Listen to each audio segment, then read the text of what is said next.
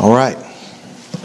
If you will take your Bibles, please, open them to the book of Hebrews, the 6th chapter, beginning again at verse 1.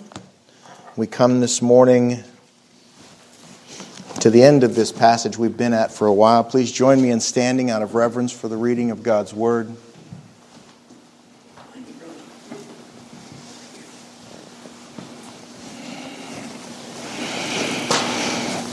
Hebrews chapter 6, beginning at verse 1.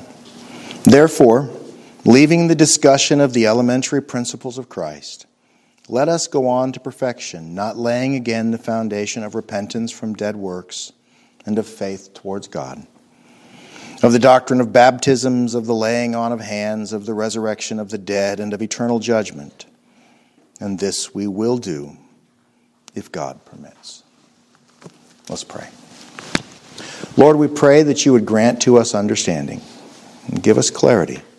Help us see that all of this life is in your sovereign hand. Help us understand that whatever is according to your will and purpose, and whatever is not is also according to your will and purpose. Help us see and understand that we can do nothing apart from you, and that our lives are in your hand. Help us take comfort from that, be chastened by that, be challenged by that, be empowered by that, and help us understand, God, that the day that you've given to us right now, you have given to us for your own glory and your own purpose. We ask all of this in Jesus' name. Amen.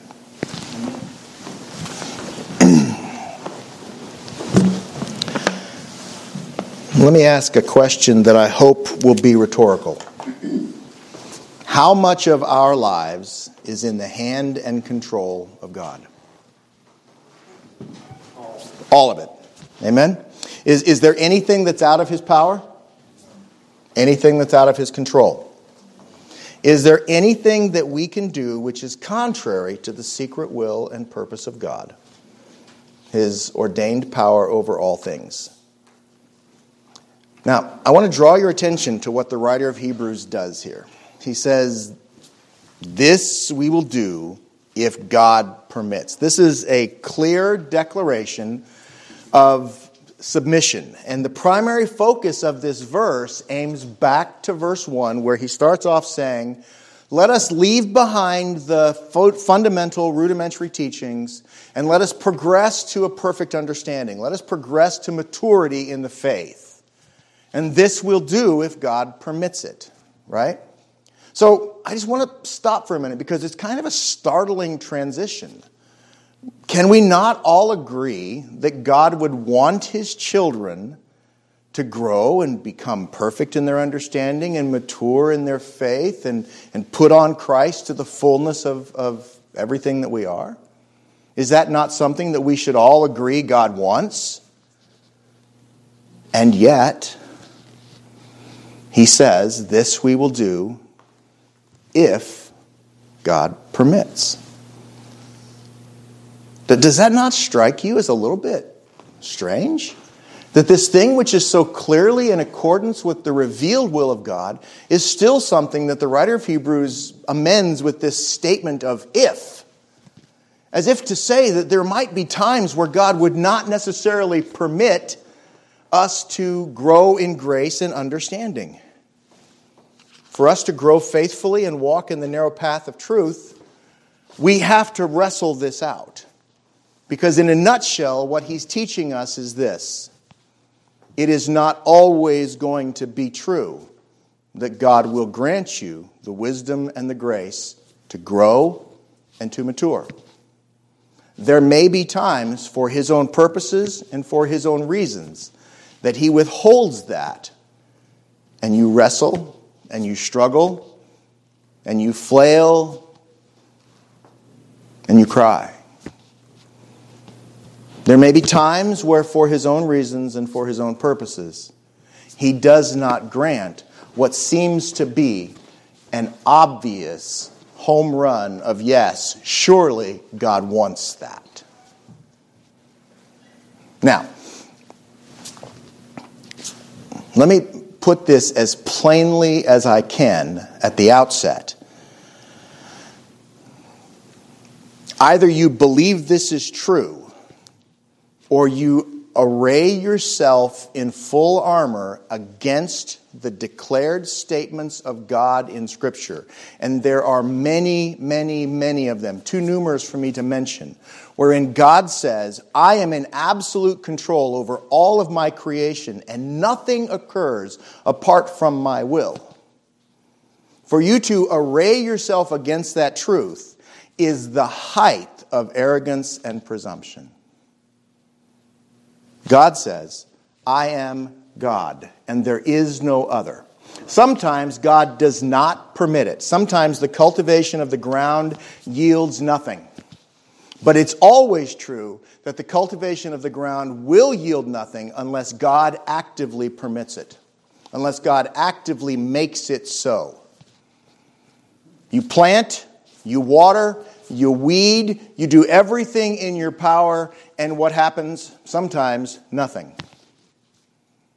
You say, well, it was bad seed. Okay, physically that might be true. Physically it might just be that God said, okay, I'm not going to cause that seed to germinate. But let's understand that the parable of the growing and the planting and the yielding is really about spiritual things. And if we're talking about the gospel being the seed, is it ever bad? No, it's not. So why is it that sometimes God says yes and sometimes God says no? Because He's God. And when you won't accept that and simply say, Lord, you know what's best and you do what's best and you are always right and you are always righteous, what you're doing is asserting your own dominance over Him.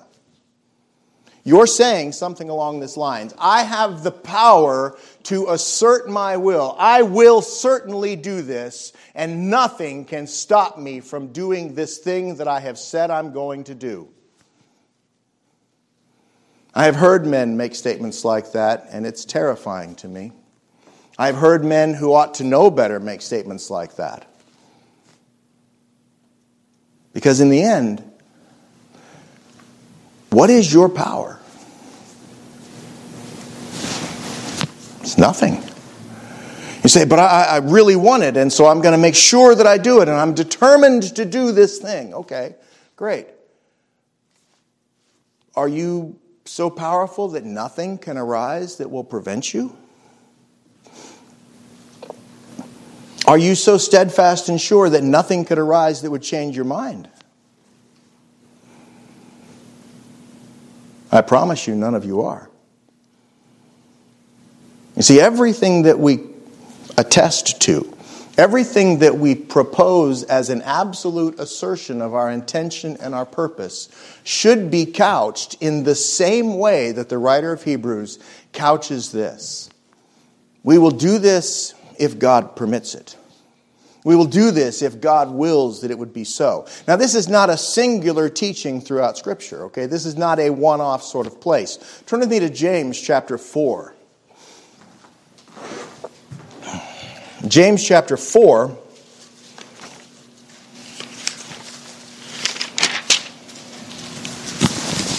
did I put my glasses? There they are. Thank you. James chapter 4, starting at verse 13. Come now, you who say, today or tomorrow we will go to such and such a city, and we will spend a year there and buy and sell and make a profit. Whereas you do not know what will happen tomorrow. For what is your life? It's even a vapor that appears for a little time and then vanishes away. Instead, you ought to say, if the Lord wills, we shall live and do this or that.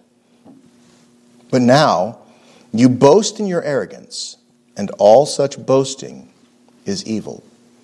Therefore, to him who knows to do good and does not do it, to him it is sin. What is James telling us here? First of all, he's giving us the practical reality of how we are to think and live. we are to understand that we live in the hand of a sovereign God who can, in a moment, thwart all of our plans, stop our best intentions, make us incapable of doing anything that we intend to do. God could literally smite you in this moment with the ability to do nothing. Just make your body stop functioning. You be present in mind, and you can't do anything that you want to do. Conversely, he could strike your mind and make it go away. I believe there's a story in the Bible about a king who asserted himself and see all the things that I've done. And for 7 years, the scripture tells us he was a madman. Just like that. You see, when we say, without giving mindful thought to the God who is God, I'm going to do this thing, we are challenging heaven. We are saying to God, I am more powerful than you, and I will assert my will, and you cannot stop me. Those are huge words. That's a terrifying assertion. It's a dangerous assertion. And in the end, what the scripture teaches us is that we must recognize that that assumption is arrogance.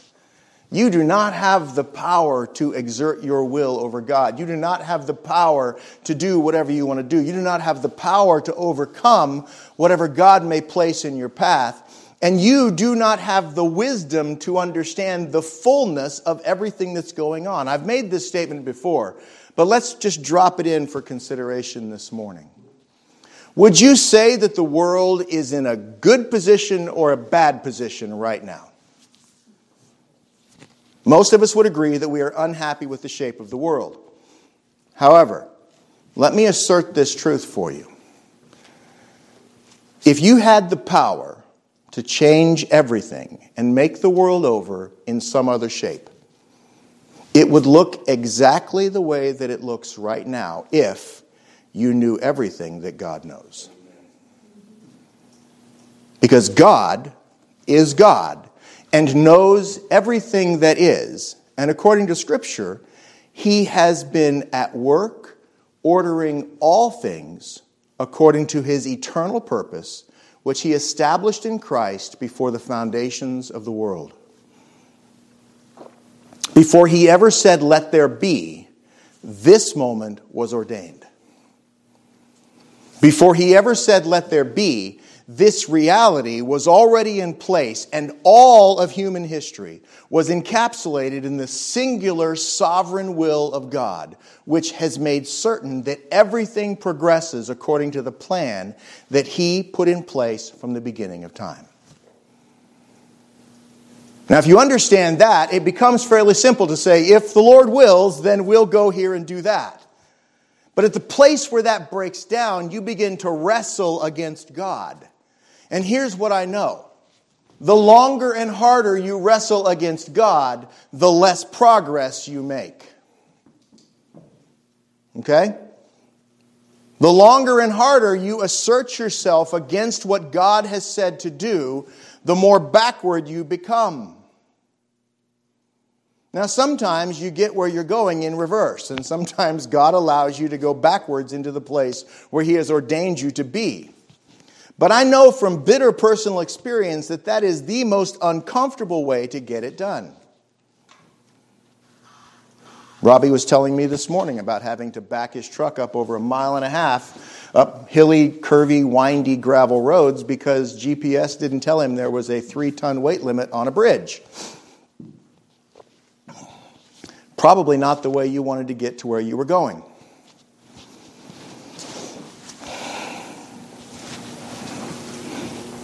You see, for us, we need to recognize that God gives us His Word and gives us His wisdom and gives us His counsel so that we can align our lives to the best of our ability to walk in submission to His sovereign control and obey Him to the fullest of our ability. But we also have to understand that even at our best, we don't know exactly what God wants us to do. Which is why the writer of Hebrews says, yeah, I want to go on and teach you to grow in grace and achieve the perfection of the knowledge of Christ and have the fullness of everything that's yours as a child of God. And we're going to do it if God permits. Because to do anything else is the height of arrogant presumption. And James tells us to do anything else is more than just arrogant presumption. It's sin. So to have a mind which says, no, God is not really in control, I'm in control, is sinful. To have a mind that says, yeah, I'm not really going to live that way. I'm going to do what I determined to do. I'm going to get up. I'm going to take my day planner. I'm going to write my list. You know the only way my list gets done on the day planner? When I sit down at the end of the day and I look at what I did and write it down so I can check it off.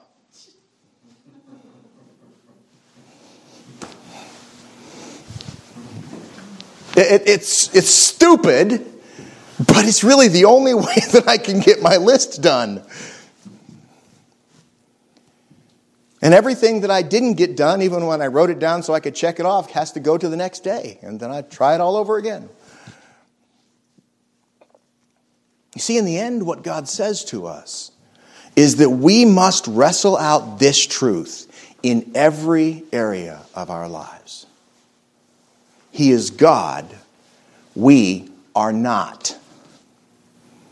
And if we understand who He is, that entire thing affects all of our lives. Every single aspect of our lives is subject to this truth. Every single one. God is on His throne, and He will give His glory to absolutely no one. And He gives absolutely no portion of His power, authority, or will to anyone for any reason. Psalm 115 verse 3 says what? God is in the heavens and He does what? Whatever He chooses.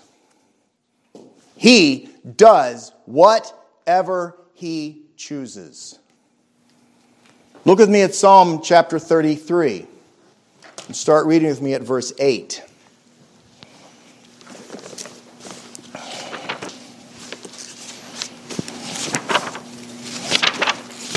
Psalm 33.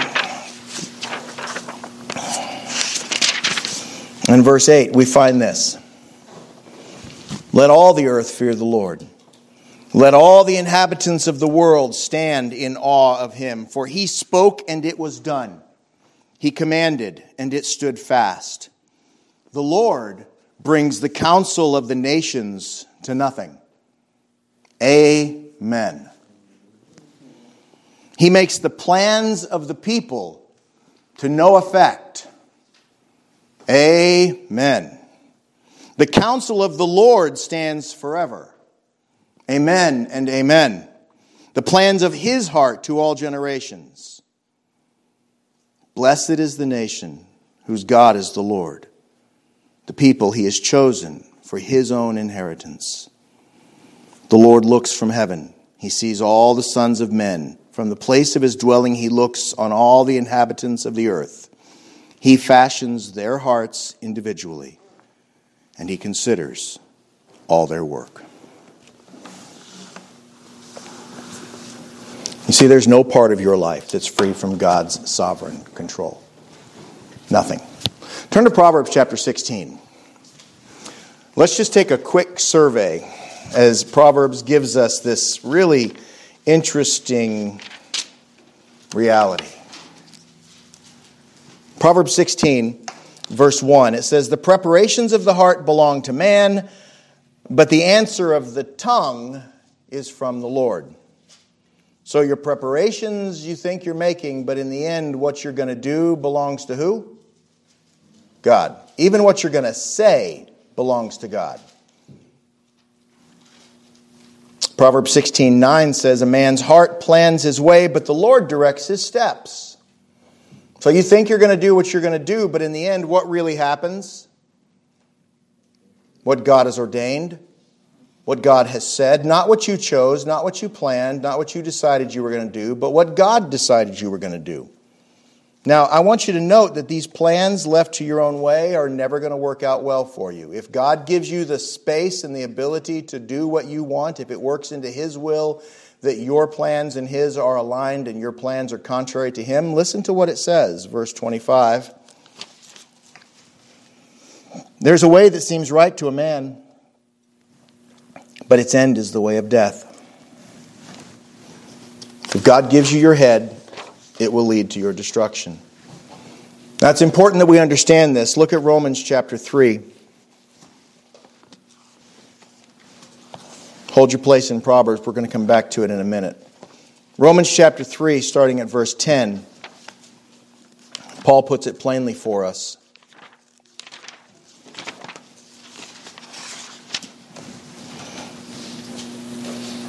As it is written, there is none righteous, no, not one. There is none who understands. There is none who seeks after God.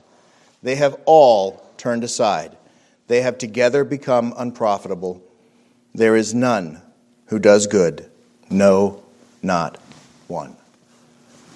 So according to Paul and according to Proverbs, your plans, based in your own will and your own preference, will lead unequivocally and without exception to your own destruction. Because you will not choose God. You will not choose His way. You will not choose His plans. You will not choose His paths. For you are incapable of choosing His path or His plan or His way. Left to yourself, there is no option but your own destruction. And this is universally true of all men, all places. You say, well, then how did I choose God? You didn't. God chose you. He made your heart alive. And when He made your heart alive, your first response was repentance. Him, His will, His power, His work. We need to grasp this and we need to wrestle this out because in the end, our perfect life is not going to look like what we thought it was going to look like. It's going to look like what God has ordained it to look like. And it's going to go in this really bizarre, twisting, turning path that is required to teach you the things that God is intending to teach you. And it's going to go in a way that you did not necessarily intend or expect because God has chosen to draw you in the path and the way that He has chosen to draw you. Is there anybody that you've ever known in your whole life who could say at the end of their life, yes, my life looks exactly the way that I thought it would when I was 10? When I was 12, when I was 16, when I was 20, for Pete's sake? Anybody? I challenge you to find anybody that even got the broad strokes right. Right? You see, in the end, we all live this out, whether we acknowledge it or not. We all live out the fact that life does not go the way we expect it to, that things do not play out the way we want them to. And if we try to wrestle around that and say it's not true, all we're doing is establishing ourselves as a stated, determined enemy of the sovereign God. You say, well, what about chance? Well, what about chance? Is there such a thing? Again, Proverbs 16, verse 33. Proverbs 16:33 says, the lot is cast into the lap, but its every decision is from the Lord. Okay, so that means that your words, your plans, your life, your will, your purpose, your everything is held in the hand of God. And even the random chances of the universe that people, oh, good luck. No, we don't believe in luck. We believe in God, right? That all of this is contained somehow in the infinite, perfect, singular plan of God that has ordained all things before the council of eternity. And our input into it is exactly nothing. See, what the Scripture tells us is that we were dead apart from Christ. Ephesians chapter 1. Let's start there. Let's start with God's perfect plan before I get on to the rest.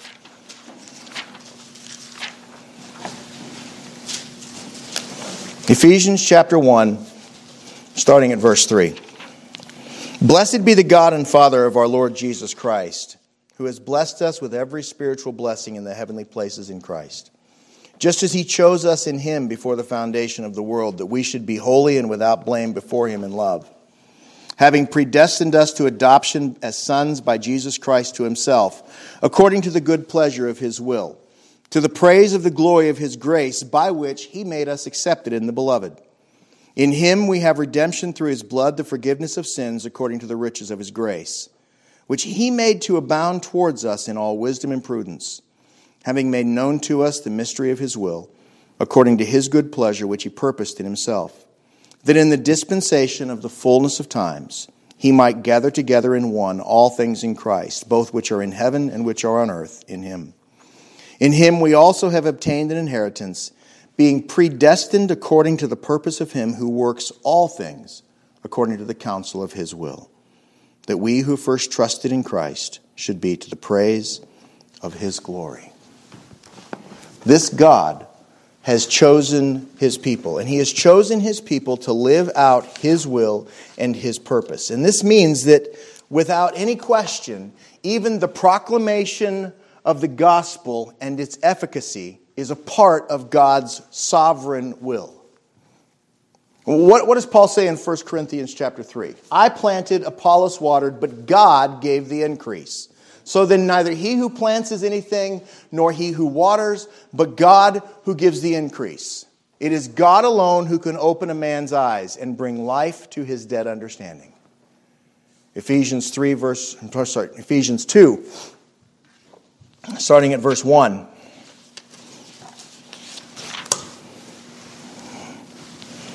You he made alive who were dead in trespasses and sins, in which you once walked according to the course of this world, according to the prince of the power of the air, the spirit who now works in the sons of disobedience, among whom we also all once conducted ourselves in the lusts of our flesh, fulfilling the desires of the flesh and of the mind, and were by nature children of wrath, just as the others. So if by nature you were a child of wrath, what spiritual understanding did you have? Well, 1 Corinthians 2:14 says that the natural man does not perceive the things of God, nor can he, for they are spiritually discerned. You see, everything that we do, and if we're going to be effective in this place where God has planted us, we have to get this right. Everything that we do is subject to the sovereign will of God. Our power is nothing. Okay? We can't change this place. We can't change this city. We can't change this state. We can't change this nation. We can't change this world. But God, who is sovereign, can. Which means that our weapons are not the weapons that the world says we're supposed to be fighting with. Okay? If the church doesn't get out of its supposed job of being political and begin to be spiritual in everything that we do, praying and seeking the face of God and proclaiming the gospel with power, we will have no effect on the world around us. Because God is not in the habit of allowing man to fight battles with man's strength and gain victory. You remember the guy in the Bible named Gideon? He sent out a call to all of Israel and said, "Come on, guys, we have a war to fight." And he was able to rustle up 200,000 men to go and fight. A sizable army. And God said, "Yeah, you might have a few too many. Everybody that's not 100% in favor of fighting, go home." And 80% of them vanished, just like that. And God said, "Yeah, you got a few thousand men left, but that's still too many." And by the time he was done with all of it, he'd whittled Gideon's army down to 300 men. And he said, yeah, that's just about right, Gideon. And God didn't choose the best fighters.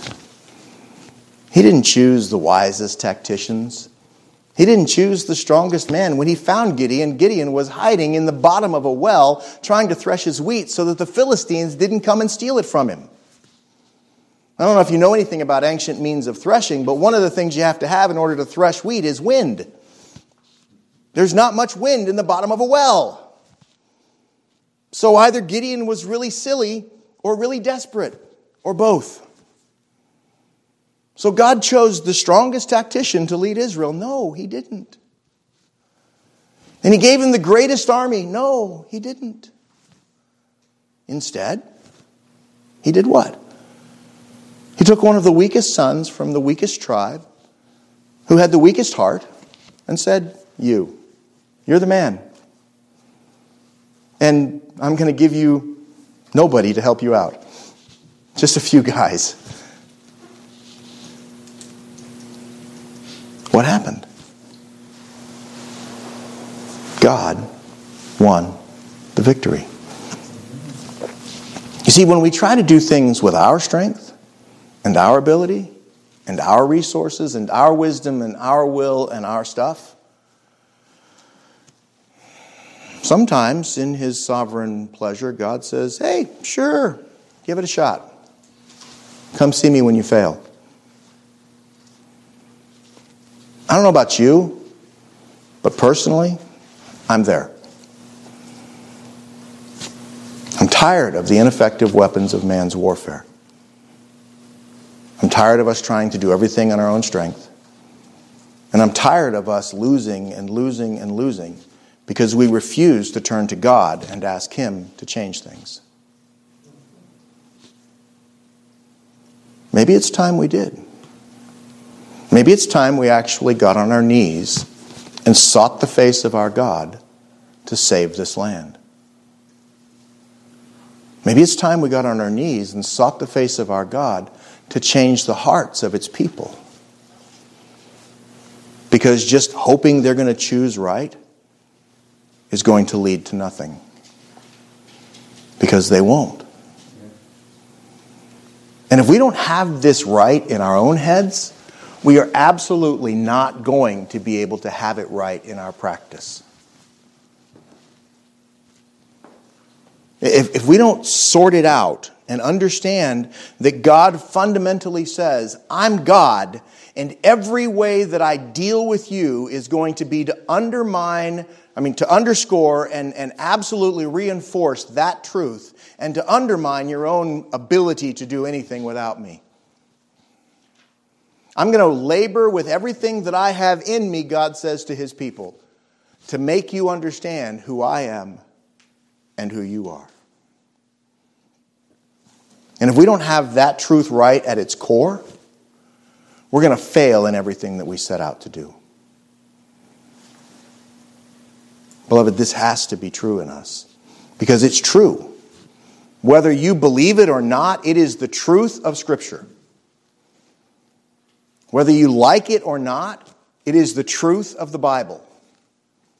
Whether you embrace it or not, it is exactly what the writer of Hebrews is telling us when he gives us the most simple, basic, obviously God would want this truth and says, if God wills, we'll do that.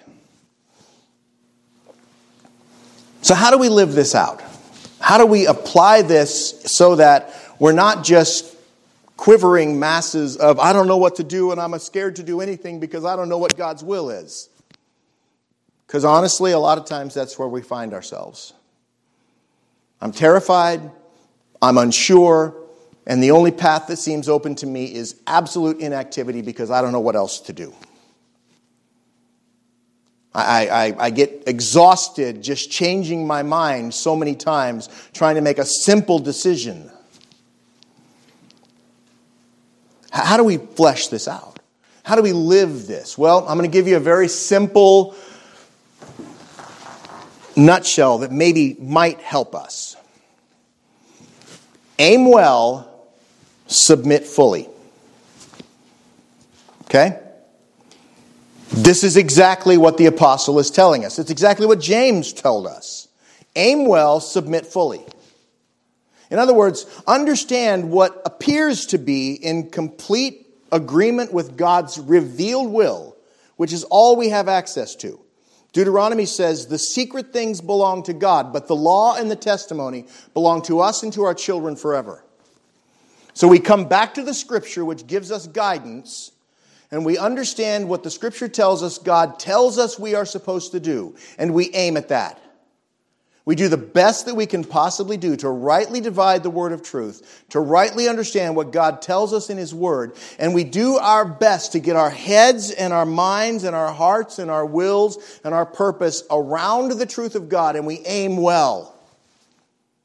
But then we submit fully, saying, if the Lord wills, then we will do this. Because our purpose must be cast fully upon the strength and the good pleasure of God. Because apart from Him, we can do nothing. We have to aim ourselves at Him, we have to submit to His will, and we have to constantly be reminding our arrogant selves that apart from God, we can do nothing. I love that you prayed for humility for us, brother, because we all need it. At every turning, we are always seeking to exalt ourselves into the place of God, even in the smallest little details. We reserve for ourselves the little things and go, oh, God can't control that. That's up to me. Oh, God can't be in charge of that. That's my part of this. Oh, God can't do that. God can't do this. He leaves that to us. What God calls us to recognize is that even the things that He leaves to us, He's doing Himself. Amen. A man's heart plans his own ways, but his steps are from whom? God. Right? A man makes the preparations. He does everything that he can do and tries to tell you what he thinks he's supposed to tell you. But his words come from who? God. The answer of the tongue is from the Lord. The lot is cast into the lap, but its every decision is from whom? Lady Luck? Chance? Karma? God. See, all those other things, they're lies. They're figments of our imagination that are designed by the enemy of our souls to help us ignore the God who is. Now, some of you might be thinking to yourself, this is just a head game. Whether I say, if the Lord wills, then we'll go and do such and such, or whether I don't say, if the Lord wills, we'll go and do such and such. I know that God is really God, and it's only going to be what He says. And so why are we going through these motions? Because if you don't acknowledge it in your lips and in your heart when you're thinking about it, you are going to have your heart hardened by the practice of not considering God in everything that you do. Beloved, this is fundamental stuff. I love that as he's talking about leaving the fundamental truths and going on to perfection, he's still laying fundamental truths. Right? As he's talking about, okay, we're going to leave these things and go on if the Lord permits it, he's still giving to us the truth that it must be according to God doing this. What does James tell us? He tells us that all such boasting is evil. And that if we know what is good and right and don't do it, it is sin. And it is not passive sin. It is not accidental sin. It is intentional rebellion against God. It is a direct assault against His authority and control, and it is an attempt to make yourself into God. That is what our arrogance and our boasting really is. And it's time that the people of God were very intentional about jettisoning that from their lives. It's time that all of us were intentional about being very purposefully submitted to the will of God. Aim as well as you can, but understand and vocalize, because vocalizing it helps you think about it. It helps you hear it as you say it and helps you think it as you form the words, and it impacts you and it impacts the people that you're speaking to. Give voice to the truth that if God wills it, this will happen, and if He doesn't, it won't. Give voice to the truth that God Himself is governing our world. Now, it's really important that you do this, but it is really, really important that I do this. So I'm going to ask you, first of all, just me to you, hold me accountable for this truth. Okay? Call me on it if I'm not practicing what I'm teaching. Because I need to do it. Because leadership matters. And that's exactly what the writer of Hebrews is doing. It's exactly what the Apostle Paul does. It's exactly what James does. I want you to see some things here. First of all, the writer of Hebrews very obviously is giving us in his own life what his intent is to put this into practice.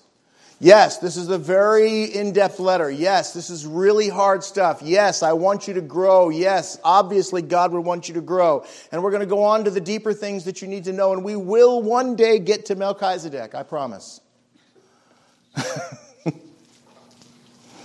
He's still a whole chapter away, but we'll get there. And we'll get there if God wills it. If God permits it. I don't know.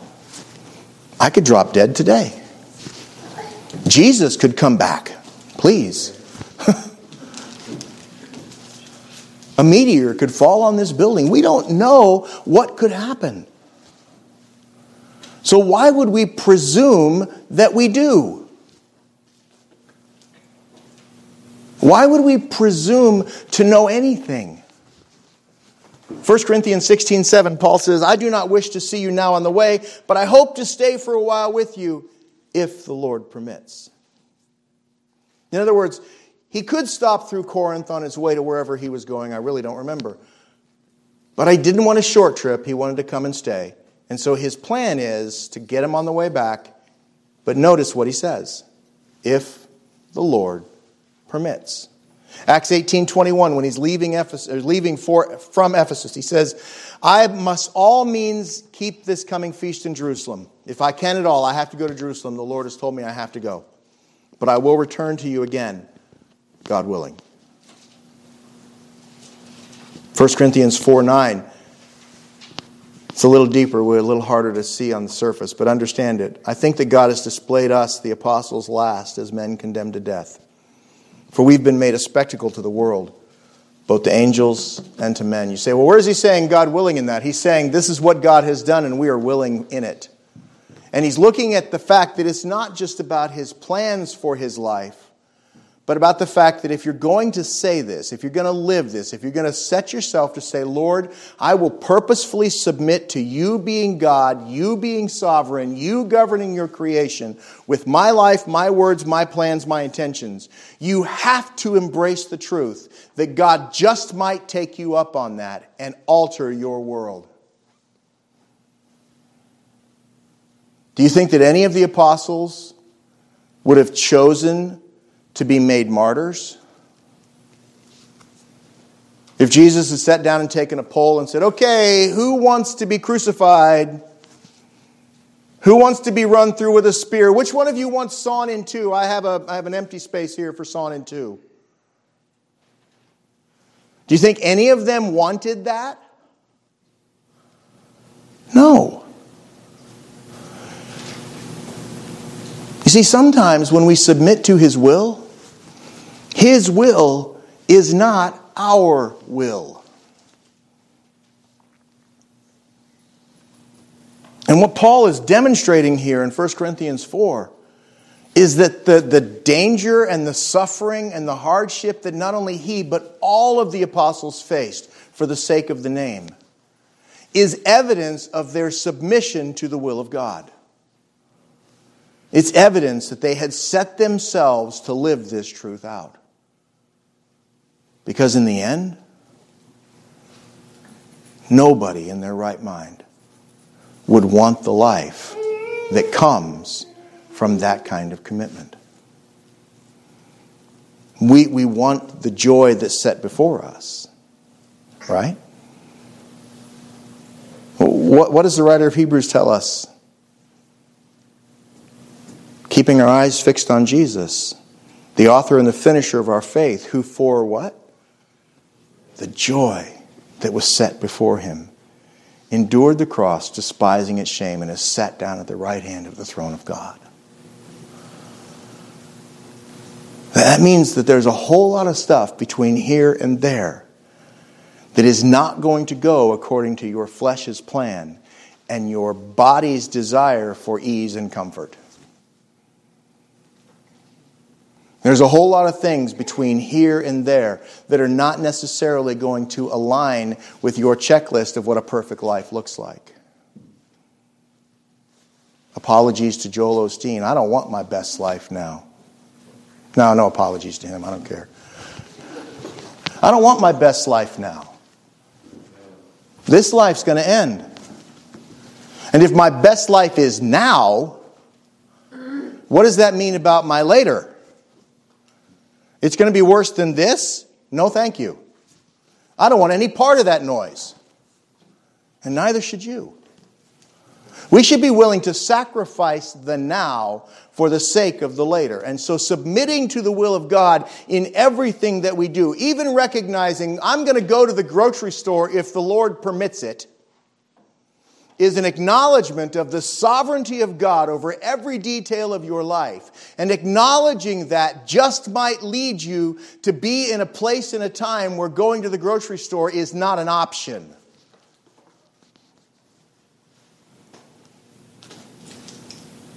Okay? You hear what I'm saying? Because in the end, if you decide when the fire is lit whether you're going to stand fast, I can tell you right now you won't.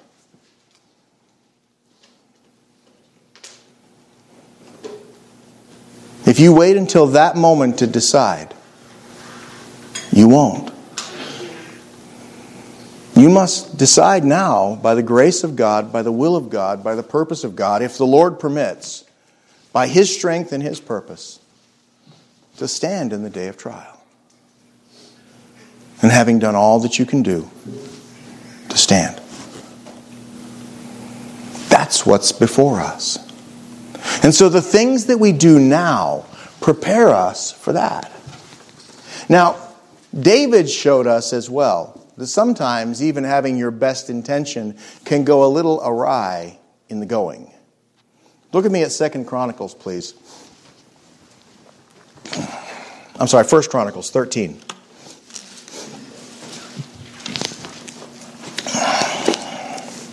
1 Chronicles 13, starting at verse 1.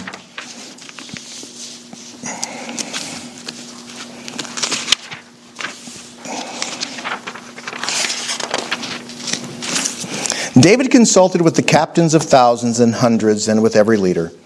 And David said to all the assembly of Israel, if it seems good to you, and if it is by the Lord our God, if it is of the Lord our God, let us send out to our brethren everywhere who are left in all the land of Israel, and with them to the priests and Levites who are in their cities and their common lands, that they may gather together to us.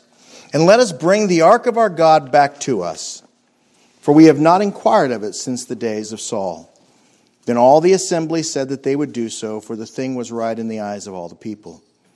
So David gathered all Israel together from Shihor in Egypt as far as the entrance of Hamath to bring the ark of God from Kirjath-jearim. And David and all of Israel went up to Baal and to Kirjath-jearim, which belonged to Judah, to bring up from there the ark of God of the Lord, who dwells between the cherubim, where his name is proclaimed. So they carried the ark of God on a new cart from the house of Abinadab, and Uzzah and Ahio drove the cart. Then David and all of Israel played music before God with all their might, with singing on harps and stringed instruments, on tambourines, on cymbals with trumpets.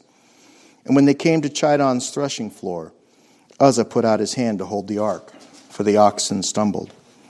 And the anger of the Lord was aroused against Uzzah, and he struck him because he put his hand to the ark, and he died there before God. David became angry because of the Lord's outbreak against Uzzah, and therefore that place is called Perez Uzzah to this day. And David was afraid of God that day, saying, how can I bring the ark of God to me?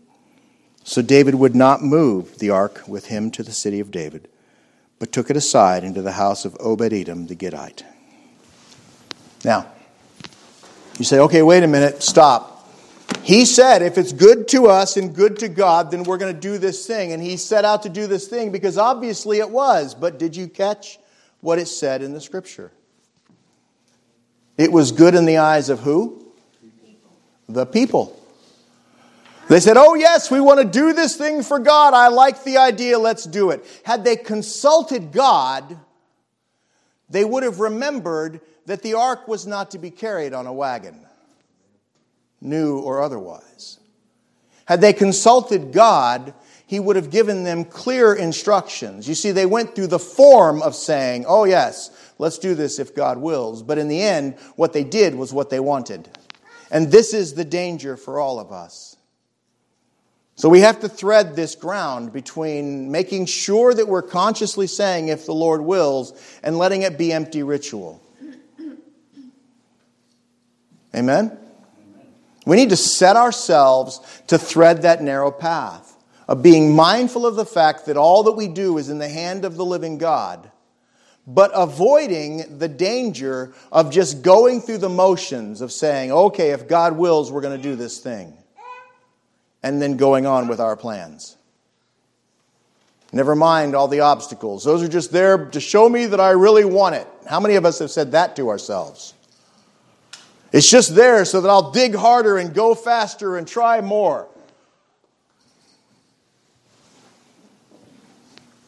See, what David forgot was that God actually has answers.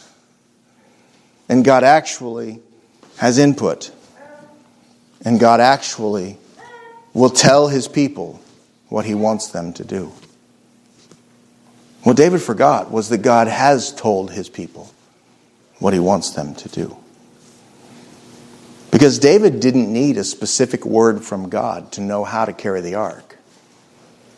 He just needed to go back to Leviticus and read the book. He just needed to go back and check what God has already said. And many times for us, beloved, our ability to say, if the Lord wills, begins in that place. Amen. Sometimes the answers are not going to be popular. Sometimes they're not going to be easy. But if we set ourselves to do what God says and obey His word, and earnestly, honestly, with everything that we have in us, aim as well as we possibly can and submit fully,